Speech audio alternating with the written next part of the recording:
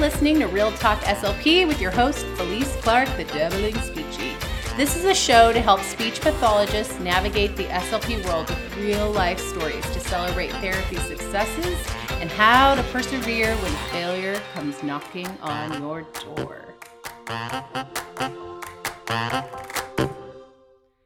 Hello there, Rockstar SLPs. Today we're going to be talking about tips for using YouTube videos in speech therapy. I'm going to be going over more about how to navigate YouTube videos and how to set them up in a way that you can easily, access them time and time again when you find the videos that you want. So I'm not necessarily going to be talking about how to use YouTube videos to create a lesson, but more the tech side of things. So if you want a future episode about how to use YouTube videos in speech therapy, I definitely can do that. It's hard to narrow it down because there's a wide range on YouTube. Like there's songs that you can use. There's videos for even how to produce sounds. And then there's other videos like wordless short videos and science videos that you can utilize to plan lessons. So that could be a future episode down the road. But today we're going to be kind of talking about the tech stuff, the stuff that, some of you are either going to know everything because you're like the tech gurus and you're like, I love tech, I love YouTube. And then there's going to be some of you who are like, I am so scared to use technology that I just try to avoid it. So I'm hoping that at least if you are a tech guru, that you will walk away with one tip that you're like, oh, I didn't know that. And if you are newer and you're not super tech savvy or you're kind of in the middle, this episode is for you. You definitely have to set a little bit of time aside to play around with some of the stuff that I'm talking about. But if you do that, in the long run, you are going to have systems set up that you can use YouTube videos. I mean, finding YouTube videos can be very quick. Like it's a very quick prep therapy. But then if you want to keep using them, it just makes it more efficient when you're trying to pull something up in your sessions. So this is great for teletherapists, but this is also good for SLPs who work with kids in person. When I was working full-time in the schools, I definitely used YouTube videos a lot in my whole class lessons when I was co-teaching in the classroom, as well as in my small groups, especially with my upper elementary and middle school students. I utilize YouTube videos a lot to increase engagement. So before we jump into the tech tools, I'm gonna link in the show notes links to my winter and spring YouTube videos. I have created Google Slides for you where I have linked all the best winter and spring themed YouTube videos so that you can just open up that Google slide and find a book read aloud, songs, wordless short videos, science videos, all related to those themes so that you don't have to go hunting around YouTube. It's all done for you. So if you're needing something like that and you want to start practicing some of the tips that I'm going to be sharing about in this episode, make sure to download the winter and spring YouTube videos. They're linked in the show notes, or you can just go to thedabblengspeechy.com and search winter YouTube videos or spring YouTube videos, and you'll get the download there. So yeah, I love a good YouTube video, and I like to keep them with Google Slides. So let's jump in to some tips. Now, first of all, I know we probably all have a story where we're like, oh my gosh, I looked up a video on the spot and then all this unwanted ads or even suggested videos that they provided, I did not want the kids to see it. Thank goodness I had the computer turned away from me. And if you're like, oh my goodness, I'm never going to do that again, I want to have all my videos set up where I can just quickly get to them. There are some websites that you can go to that will allow you to copy and paste the YouTube video so that you don't see those. And that is safeshare.tv, ViewPure. I'm sure if you Google how to get ads out of YouTube videos for school, you'll probably find some other options as well. I have found that when the YouTube videos are linked in a Google slide, you can open up the video in the slide and not go to YouTube. So that's another feature. But I would definitely go check those out, play around with it, and see what is most comfortable for you. You can do safeshare.tv or ViewPure, and it helps with that. I have a couple other ways that you can do that as well, where you can make sure that the kids aren't seeing the ads in the video as well. And that is putting the video. This is my tip number 2. Another way to use the YouTube video is to put it on Edpuzzle. I will link in the show notes to a YouTube video that I did about Edpuzzle. So if you're interested, you can look into that.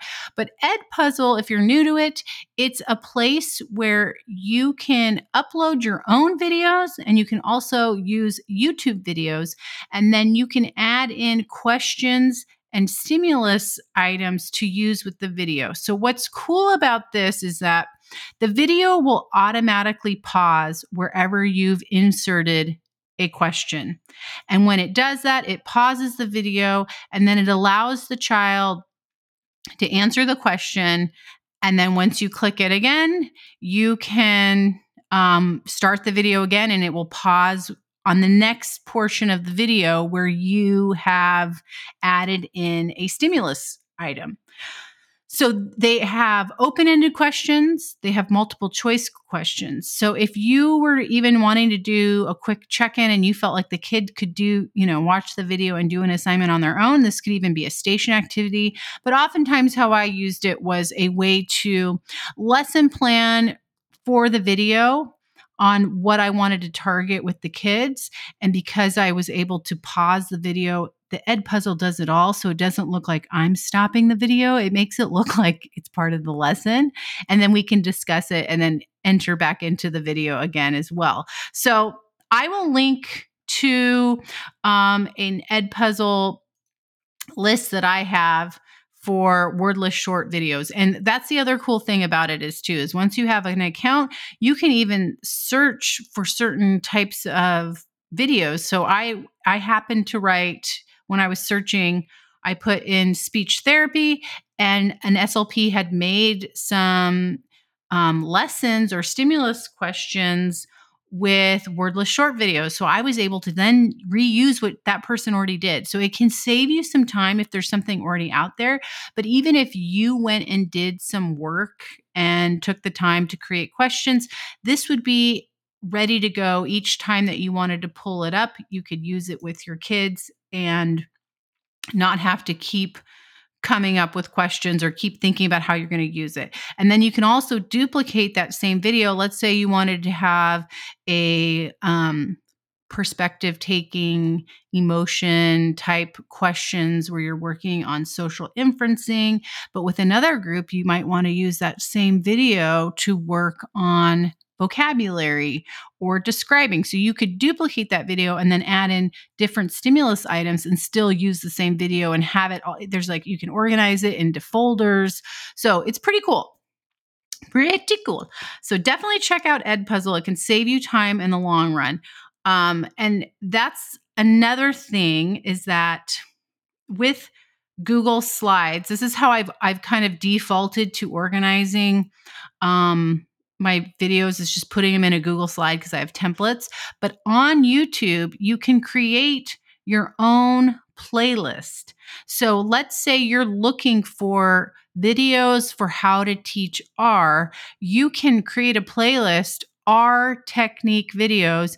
And after you found a few, you can then click on that playlist and always go back to it when you're working with a student. And you can make this public, unlisted, or private. So if you have it listed as public, that means anybody can, if they're searching for our speech therapy videos, your playlist may come up, which may be concerning to you if you don't want people like finding your YouTube account or channel. But if you don't want it to be public, you can put it as unlisted or private. And then that way, when you're logged into your YouTube account, you have those playlists ready to go. So you're not fumbling around going, where was that R video that I was using? Oh my gosh, I got to search it again, right? It's all there for you. And so then another little pro tip with using playlists is that you can then go on YouTube and search wordless short videos for speech therapy, or I'm trying to think of another. A lot of times, what I'll search for is weather songs. And if there's a public playlist, you can click on that playlist and find it. And I'm pretty sure I didn't test this out because I haven't used it in a while, but I'm pretty sure you can then create that playlist for your own channel. But I don't quote me on that. I have to go back and look. But you could essentially create your own playlist and then copy all those videos onto your playlist and have your own as well. So that is my third tip. My first tip was make sure if you don't want ads, go to safeshare.tv or pure view pure. Geez, I can't talk today. The other tip is to use YouTube videos on Edpuzzle. And my third tip is to create playlists that are in YouTube so that you can find the videos that you may use over and over again with different groups and students, and have those saved. So some other cool features within YouTube is one, when you go on a video that it has to, if it's not made for kids, let's say it's like a science video that you want to use in your therapy session, you can go down where it says share, and there's like the little tabs where it's like or you don't like the video.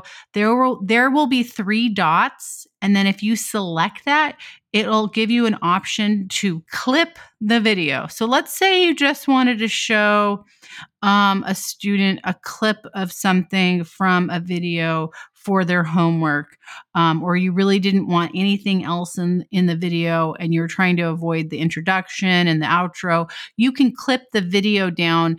When I was testing that's a new feature that I didn't know about until I was playing around with it. It looked like you could only clip it for a minute. So what is a real cool hack that I've been using for a long time is adding the YouTube video to a Google slide. And then on the right-hand side, once you upload the YouTube video, on the right-hand side of the slide, it'll have format options. And when you go down, you can put in the start and stop time of the video. So if you were in present mode, because when you're in the Google slide, you're in edit mode. But when you click present, you're in a presentation mode. Like if you were giving a PowerPoint presentation, Google Slides is very similar.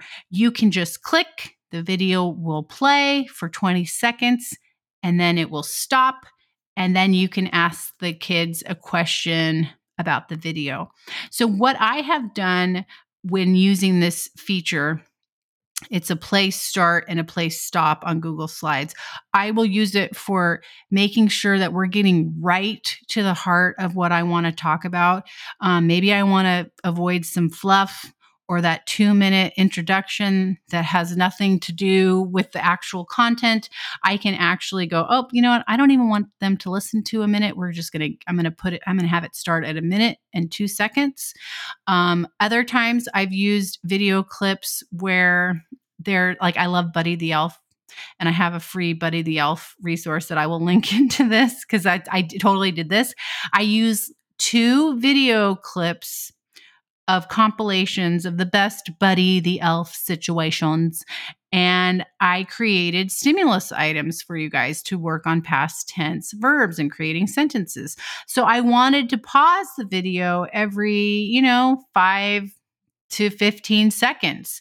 So I inserted one video, had it start at 5 seconds, and then I had it stop at 12. And so maybe it was Buddy picking the gum off the rails. And then once it stopped, I said, what did Buddy do? What did Buddy do? He picked the gum off the rails. And then we make our sentences. The kids practice what they need to practice. And then we would go to the next slide.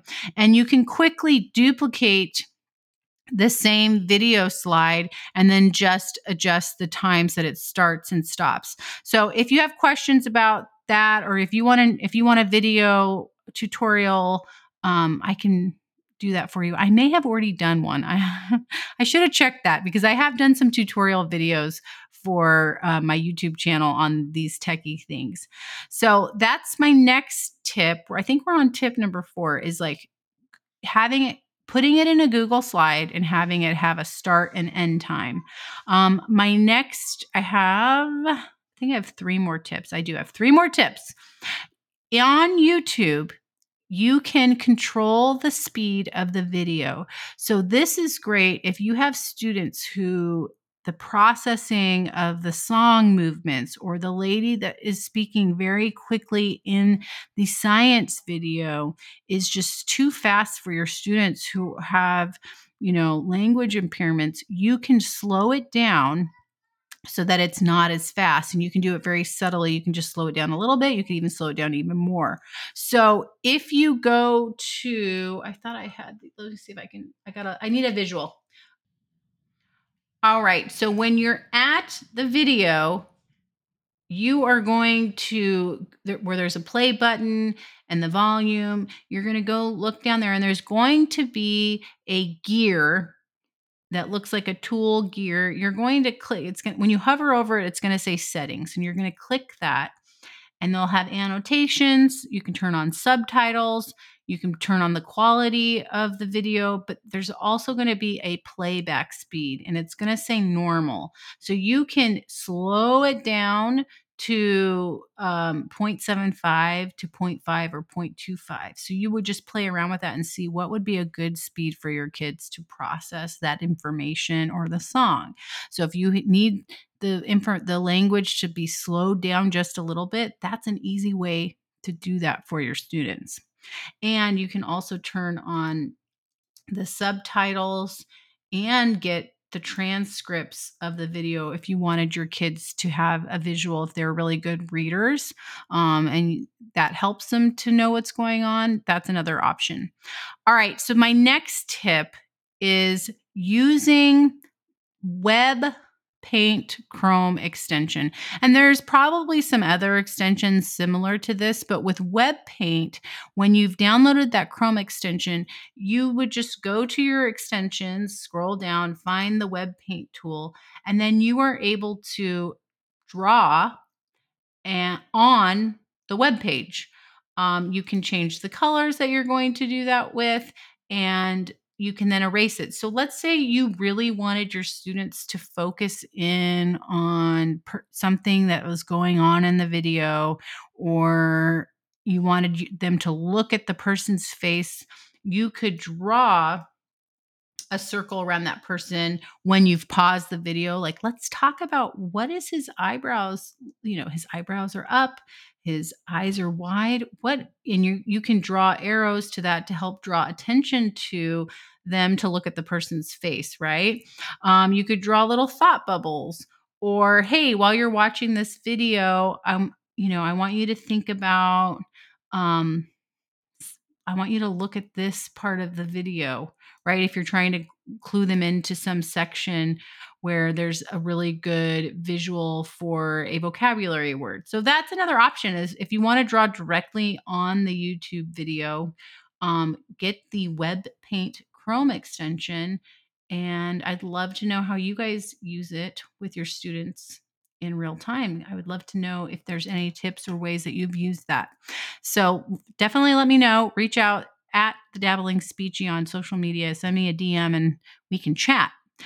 All right. So my last tip, and this would be something that if you are trying to implement a home program, or you're trying to do a virtual teletherapy coaching model, or if you have a really good relationship with your students, and let's say you've planned an individual activity for them while you're working with the mixed groups, then you could use this as well. That's a little bit more time consuming.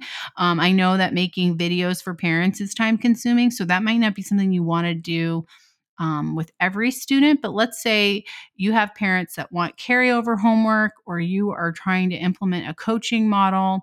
And this could be something that you could even do as a coaching model with the teaching staff.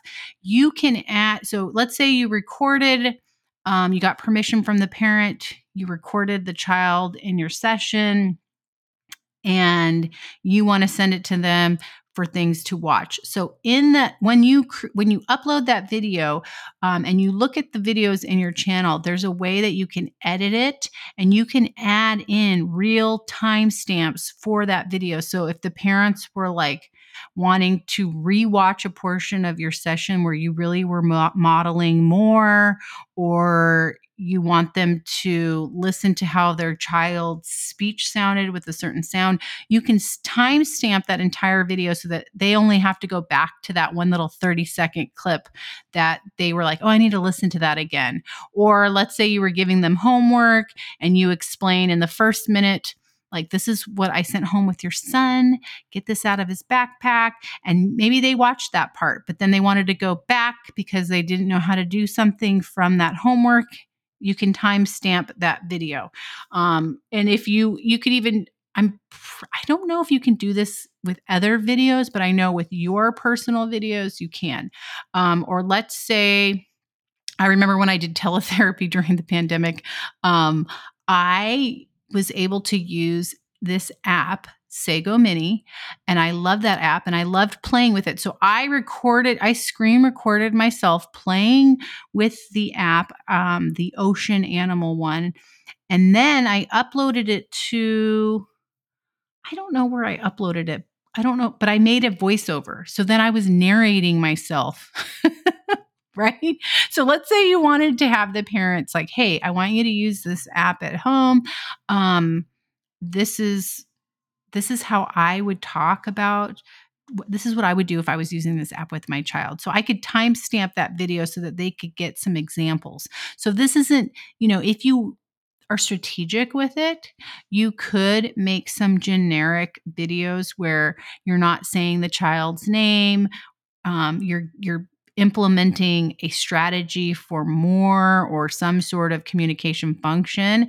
And then you could reuse those videos potentially. You could keep sending those videos to parents. So that's just something to consider. This is definitely one of those things where it's like, you have to have time and energy to use that. But I thought that was a cool feature. All right. So I hope that this was helpful. Don't forget to download your winter and spring free YouTube videos. I have them all organized pretty for you in Google Slides. And that is something that we also provide in the Theme Therapy SLP membership. When you join the Theme Therapy SLP membership, if you're on the monthly plan, you have access to 3 themes a month.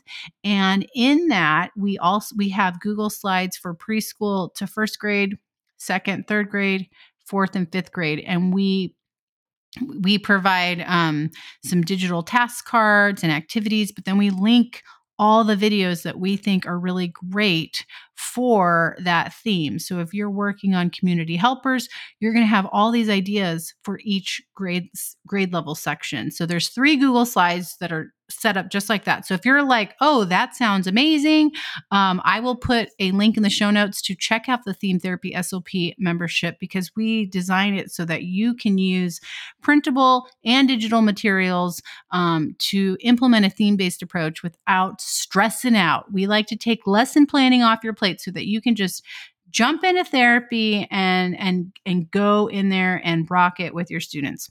All right, SLPs, I hope that this was helpful. I know that this is a techie heavy episode, so if you have specific questions, reach out to me at the Dabbling Speechy, and I can help walk you through some of these things. In the Theme Therapy SLP membership, we also have videos for how to do some of these techie things so that you can go access them and utilize the materials. So as always, SLPs, be the SLP that every kid wants to see, and I will talk with you soon.